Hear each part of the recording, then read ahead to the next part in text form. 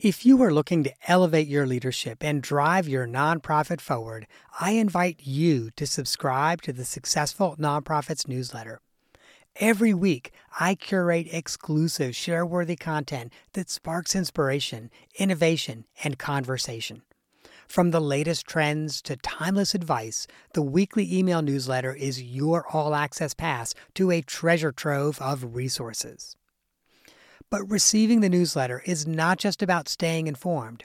It's also about getting our best content first.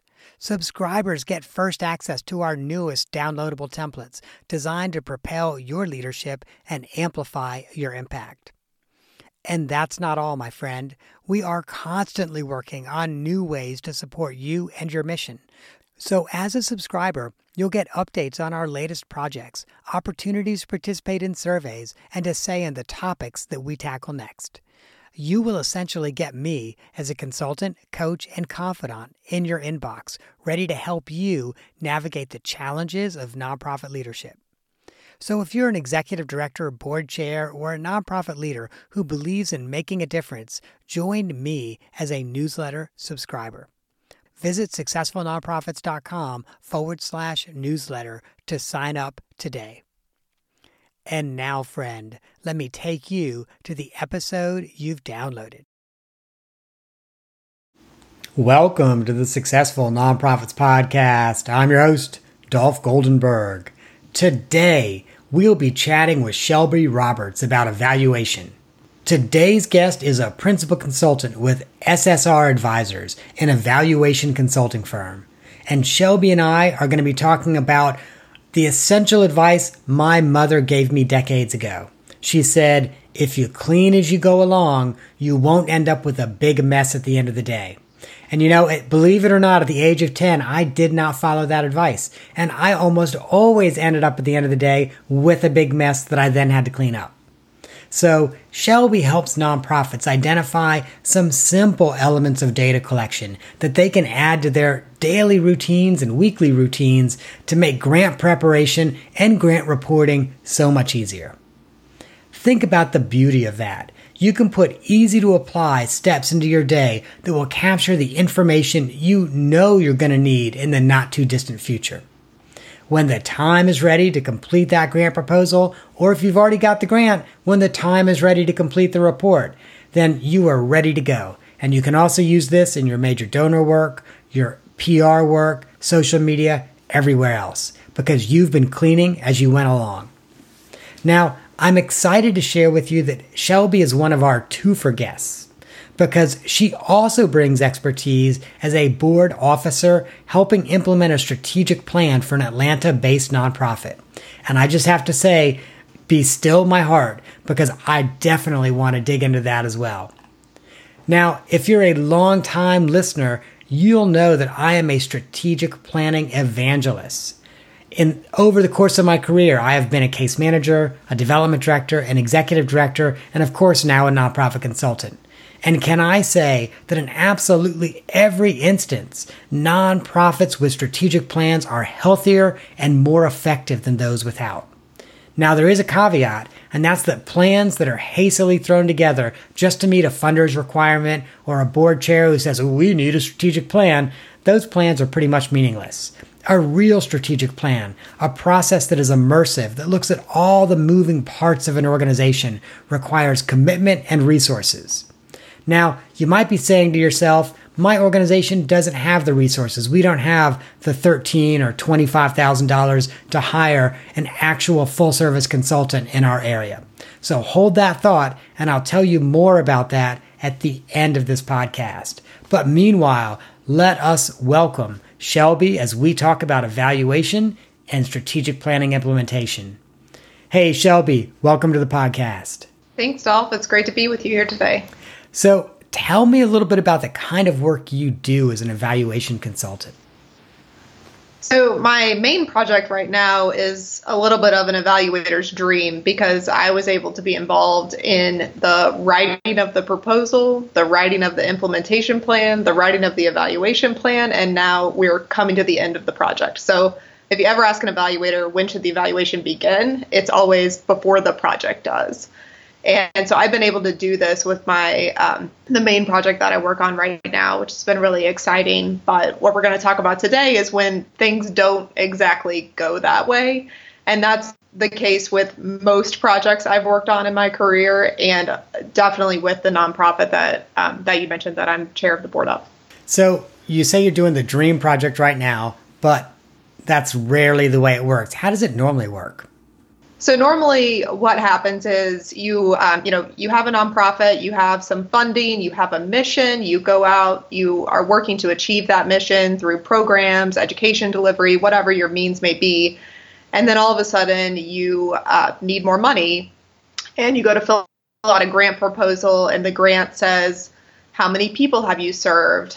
What were the impacts of your program? And you say, oh no, wait a minute. Was anyone counting all of those people that we saw at that last health fair? Was anyone counting how many programs we had last year? Let's dig back through our files. Let's dig back through our emails and see, wait, this staff person left 6 months ago and they used to run that program. Does anyone know where they kept their information?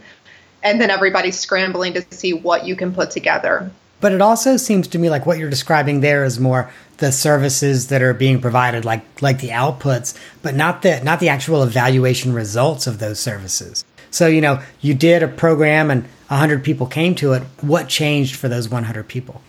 That's definitely outcomes. My message to your listeners today would be, do not underestimate the power of counting. Counting, yes, is just outputs, but you will be very surprised how impressed, especially some smaller funders, so if you're applying for $5,000, $10,000, even, $50,000 foundation grants, just the fact that you can tell them what you've done in terms of outputs is really meaningful, because they know that you're taking the time to pay attention to what you're doing. And then you can start to convert or look at, can we convert these outputs into outcomes?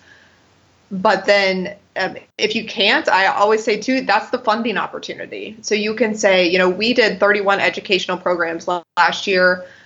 310 people came. That was a 20% increase from the year before. We've heard people are leaving with a value. What we would like to ask you for are the funds to do a pre-post survey so we can see exactly what that value and impact is and tailor our programs to meet the needs of the community.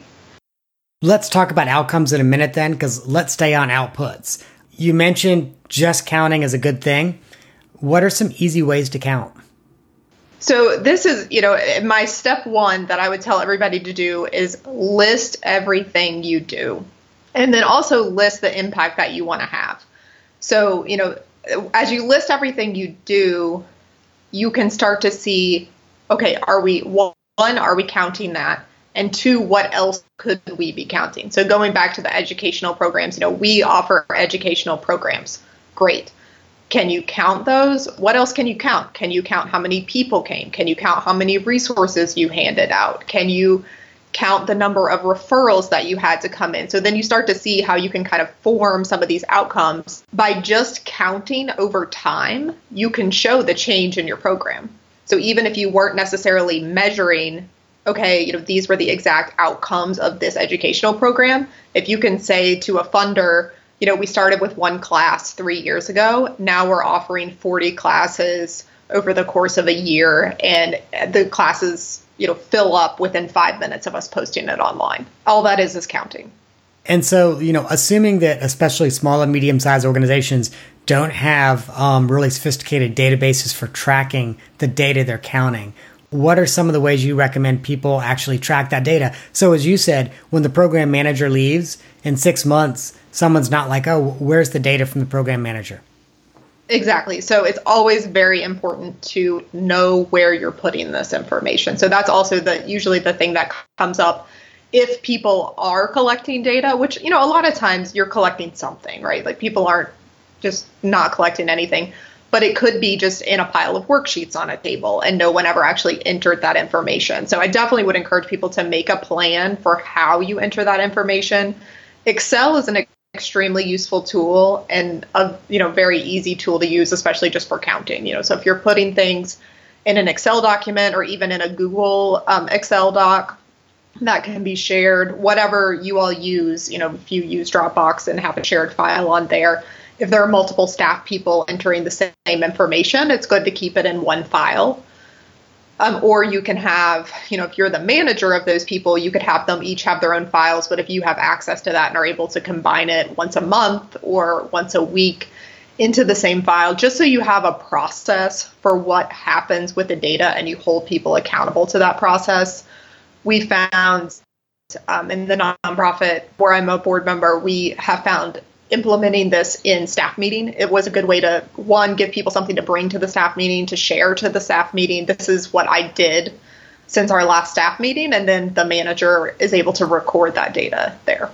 And so you said Excel is good. I also know organizations that have had pretty decent success with Salesforce, which is pretty easy to build out. And I think they give like 10 licenses to nonprofits. Yeah, you can use a more sophisticated program, but I use Excel for the large project that I'm working on right now. It's not a perfect means, but it was easy for the staff entering the data to use. They were familiar with it. They didn't have to learn a new program. And then I can do the analysis I need on the back end fairly easily. And, I can copy it also easily into a different type of program if I need that. So if Salesforce is working for you and you have Salesforce, that's by all means an option and a great way to enter data. But if you don't have that, Excel can work just as well. And so when you're copying that Excel data into another program, what program are you using? Really for the data, Excel can do a lot of things. So I use it for all of my complex analysis. You can also use like SPSS or SAS, but for the type of analysis that I do most of the time, Excel is just as useful. So once organizations have got that counting thing down and they're reliably counting their outputs, how should they be thinking about moving toward really tracking outcomes? Outcomes can be sometimes a scary word or a tricky word when you start to think about it. What does that mean for us? Well, most of the time, your long-term outcome is your mission, right? That's where you can find your first outcome. What are you trying to do as an organization? But you're not going to be able to show, we ended hunger. That's not going to be an outcome that you're going to necessarily show progress on every 6 months. So start to look at those outputs and think, what are some short and medium term outcomes that we can show from these outputs? So for example, if you have a service that you're offering, do you want people to come back? Is that an outcome you can measure? We have 30% repeat customers. So different things in those outputs that become your short and medium term outcomes so you can show the funder what progress you're making. So can you give some real world examples of organizations you've worked with that have implemented outcome measurements and the types of things they've tracked? Sure. So one really big project that whenever I came onto it, I was doing this kind of list in my head. What are our outputs? What are our outcomes? And so we knew that our outcome, so our biggest output was doing this survey with large employers about improving their wellness programs to be focused on chronic disease prevention. So we were doing this survey. The staff were working with the organization to make changes. And, I had all these things that I could count. I could count all the different changes they were making. But then we weren't doing the survey again, like a year later, to show the change. So that was a really easy way that we were looking at all these outcomes or outputs and thinking about what outcomes we wanted and thought, well, if we just implement the survey again a year later or 2 years later and show the change in the score, all of a sudden we have an outcome. Right. And I love that because that's totally low-hanging fruit. That should be really easy to implement as long as you still have access to those clients or patients. Exactly. Yeah. And these were, relationship building clients that we had. So they had been working with them. It was just that we weren't using our same tool to measure again, to have that true evaluation based outcome rather than saying, and they implemented this policy, which is great to say. But whenever you can show the tool 2 times and show the change in the score, then that becomes a little more powerful. Yeah. I also love the fact that it's longitudinal because it's a year later, as opposed to like a one-time presentation where you do a pre and post. And yeah, a lot of people remember stuff 90 minutes later, but how does it actually impact them? Right. Right. Yeah. And, for smaller programs, one, you could do that, though, if you aren't doing a pre-post survey. That's another thing where you can look at and say, we have this service that we're offering. What if we all, surveyed people when they came in and when they left? And that can seem really daunting to nonprofits sometimes, especially, if you're serving a high need population. You don't want to burden people coming in with a survey and then again when they leave with a survey.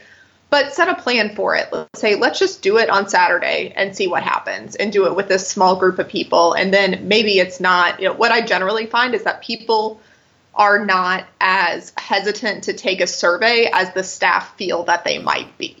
Well, one of the other things I think you're kind of alluding to, and I think is really, really critical, is it's also possible to kind of say, okay, we're going to take this month and, throughout this month, we're going to do pre-post when people come in. And you can probably extrapolate the data from that month to the other months as well. When you talk to funders, you can say, okay, we took the month of May and, we did this pre-post. Here's our results. And, as long as you disclose that it's for 1 month, you can still represent that as your results. Yes. And it also, it brings up what you were talking about, the cleaning analogy at the very beginning. It was making me chuckle because really what this whole process does, even if you are just counting, it gives you an opportunity to view this over time.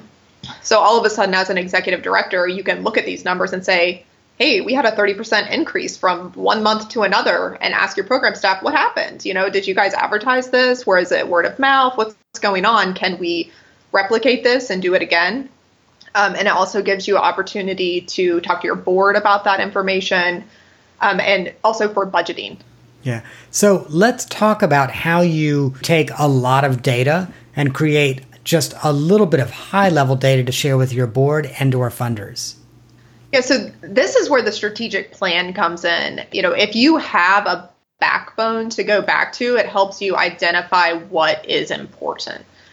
If you don't have that backbone to go back to, I would suggest thinking about, if you're not quite ready for the strategic plan or don't have the strategic plan, think to yourself, okay, let's look at our mission. Let's look at what these data points are. What are the most important things that we want to communicate? And those are the things, it may be 1 or 2 data points for each program. You may want to focus, if all you have to focus on right now is numbers, you may just want to focus on people served across all your programs and start looking at that. Just start somewhere and do it consistently, and you'll be amazed at the types of trends you can start to see, the questions you'll get from your board or from your executive director if you start presenting this information that were, things you hadn't thought of or things they had never thought of before. Right. And so once you've got that backbone and you've got, a few key pieces of data you want to be presenting to your board or to funders, what are some of the most effective ways to actually present it so that people understand and digest it? I use a lot of tables, and you can definitely use figures, but I feel like whenever you are breaking things down, especially let's just take a grant, for example, a grant application is generally going to ask you, what is your implementation plan, or how do you intend to do this, and how will you measure it? So what I usually do is make a table of, here are the things that we're going to do step by step, and in each step, on another column of the table, I list the outputs that you will measure, and then lastly, the outcomes that you'll be able to start to glean from that. And it's always important too to, just from a timing, give yourself some time for the outcomes, right? So that's why it's great to put those outputs that you're starting to measure first, because you may not be able to get to an outcome. If you're not doing a survey till a year later, you're not going to start to see outcomes for a while, but you're at least telling that funder, hey, even in step 1, here's what I'm measuring. Step 2, here's what I'm measuring. And then that feeds in to what I said will happen, where our hypothesis of what will happen by the end of this grant. And, I think certainly for government funders, we see that what they want is the data. And, often they don't want it in a format that's pretty or easily digestible. But I do think with boards and also with major donors, it's really essential that as nonprofit professionals, we figure out how to both interpret and translate this data into ways that people, maybe some people who don't even love numbers, can really understand. And one of the tools that I've used a good little bit are infographics. And, we live in this really miraculous day and age where a cheap online platform like Venngage or something like that, so 15, 20 bucks a month, and you can make all the infographics you want.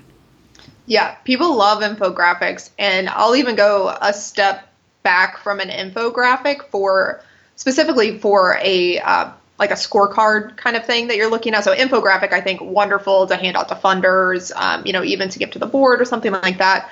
But if you're really just measuring progress, the most successful thing that I have found is the red light, green light, yellow light. So people see the number, they kind of get the number. I've told them what the targets are. You're below target. But if you put on there green, yellow, red, they immediately know. They immediately email you back and say, wait, why am I red? What am I doing? What can I do better? It's interesting you say that, and I can post this in the show notes. I can post a copy of this in the show notes. I'm a huge fan of giving boards a really simple one-page dashboard that is green, yellow, red. It typically, depending on your organization, has 4 to 6 sections in it.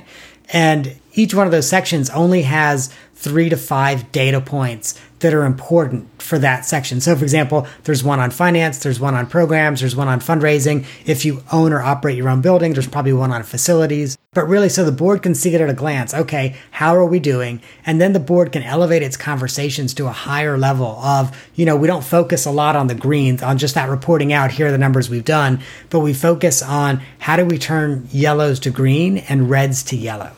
My advice on that would be, as the executive director or as a executive committee, whoever is setting up that process, set your standards, because it's easy to say like, oh, I think that's green or I think that's yellow. But if you set a document at the beginning that says this is green, this is yellow, this is red, you can't fudge it when it comes time for the program and say, well, I know it's red, but we've been doing better and it's almost yellow, so I'm going to mark it yellow this month. Like, no, you just go with exactly what's on the sheet that you set at the beginning.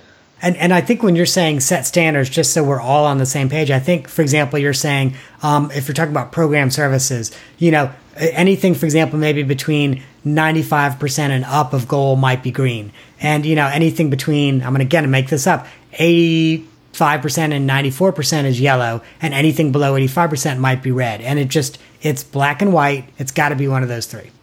Exactly. And if you don't know, if that seems too daunting at the beginning, watch it for a month or two, see what the norms are, see what makes you a little scared, what makes you angry, and then set, that's what I had to do with the most recent project I'm working on, because, my expectations as an evaluator are one thing. People out actually seeing patients in the field, that's a whole nother thing. Somebody doesn't feel well that day. Somebody doesn't want to take my wonderful survey that I've asked them to take. So, whereas maybe I wanted the numbers to be what you said, we actually ended up with 75% to 100 was green. So there's a little more leeway once you start to realize, like, okay, what's the reality? And also what's the average across? So if you do have the counting that we talked about, and you can look, okay, over the last year, our cash flow was X amount. We usually had, this many dollars in the bank. That's how you can start to set those green, yellow, reds for whenever you're filling out your dashboard for the board. Absolutely. And the other thing I love about green, yellow, red coding is I also think it allows us to manage expectations. And so one of the things I'll often say to boards and also to funders when I'm talking to them is it's not reasonable to expect a red to go directly to green. The next stage probably for red is to get it to yellow. And most people kind of get that, they understand that once you explain it. And so then you've actually got the time and the ability to do what's necessary to improve the red on the way to green and get it to yellow. And people then see that as an achievement and not as, well, you're at yellow. Why are you still at yellow? Yeah, exactly. And you can even, if you're tracking the numbers in the box along with the color too, you can, show the improvement over time. Even if you stay in red, well, you went from 10% to 40%. So you made progress. That's something that we can see. Whenever I build my scorecards, I usually have the current, here's the current scorecard. And then depending on what the time period is, I'll either have quarters. So, here's where we were last quarter. Here's where we were 2 quarters ago, 3 quarters ago. Right. And it actually gets easier after the first year, because once you've done 1 year, then the year over year is really simple, assuming you're measuring the same things and, your dashboard or scorecard has not changed dramatically. You literally just, pull up your last year's dashboard and you're like, okay, let me plug the numbers in. Exactly. Yep. I would be remiss if we did not also, Shelby, talk about strategic planning because you are in a unique position. I think you're a board chair of a local nonprofit here in Atlanta. Do you want to say a few words about where you're board chair? Sure. Yeah. So I am board chair of In-Town Collaborative Ministries, which is now a mid-sized nonprofit in Metro Atlanta. We used to be a small nonprofit, so talking about that growth.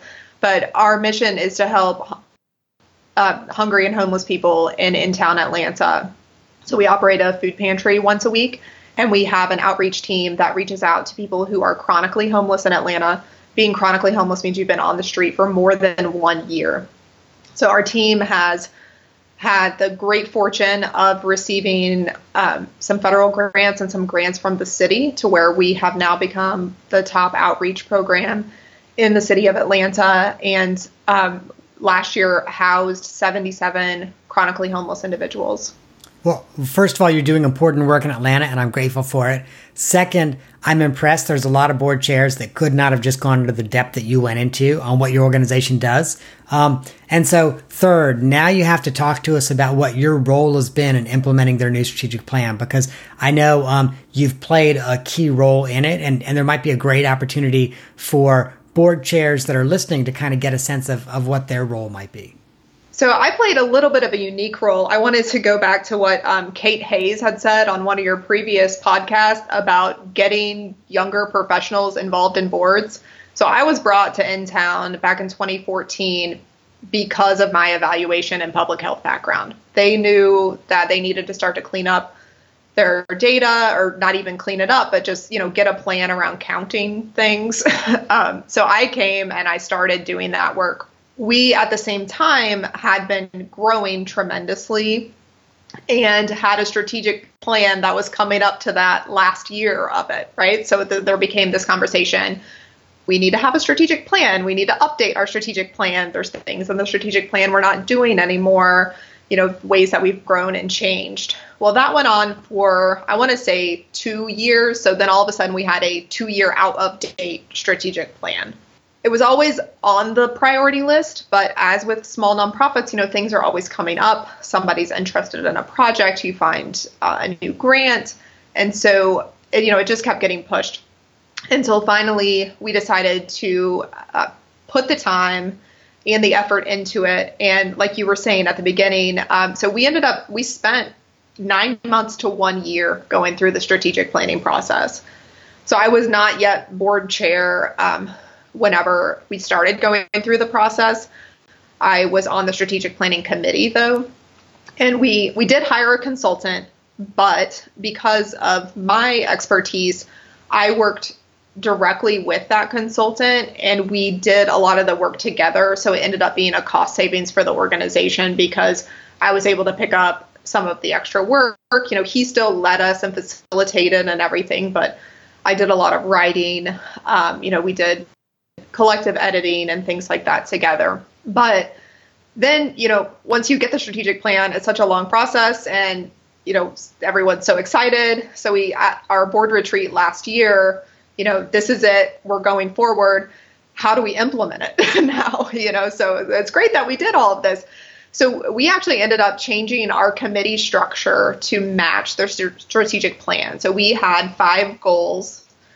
And we had previously had like 5 or 6 committees, which were basically the same, but not necessarily the same. And so we felt if we wanted to be successful in holding ourselves accountable to the strategic plan, then we should change our committee names and structure to match what was in the strategic plan. And then as board chair, what I've implemented is giving everyone a committee worksheet that has the objectives of their committee's, piece of the strategic plan in that. And then before every board meeting, everyone is supposed to, send in the progress on each of those objectives as part of their committee report. And so how do you tease out the work that staff are supposed to be doing versus the work that the board's supposed to be doing on that? Because I could maybe see some real gray and some bleed happening there. So we're a small organization. We had 7 staff. We've just hired or are hiring this month. We're going to double our staff size. So our board is very much a working board. So there are those blurred lines, and we are growing up to unblur those lines and put more of that data collection on the staff that was previously on the board. The board also decided to have a staff member as part of each of the committees for those 5 goal areas. And so it's a partnership where the board is more providing the accountability of making sure we're keeping up with the information and data collection, and the staff are doing the actual work of the data collection. Got it. So it sounds also to a great extent like your role as board chair has been a little bit of project manager for the board. Yes, a lot of project management, especially as we have gone through this time of change. You know, like I said, with whenever I was listening to what Kate was saying, it was really resonating. We have, not just me, but we also have, I think, 4 younger consultants, so with a lot of project management experience, who have been really valuable during this strategic planning process.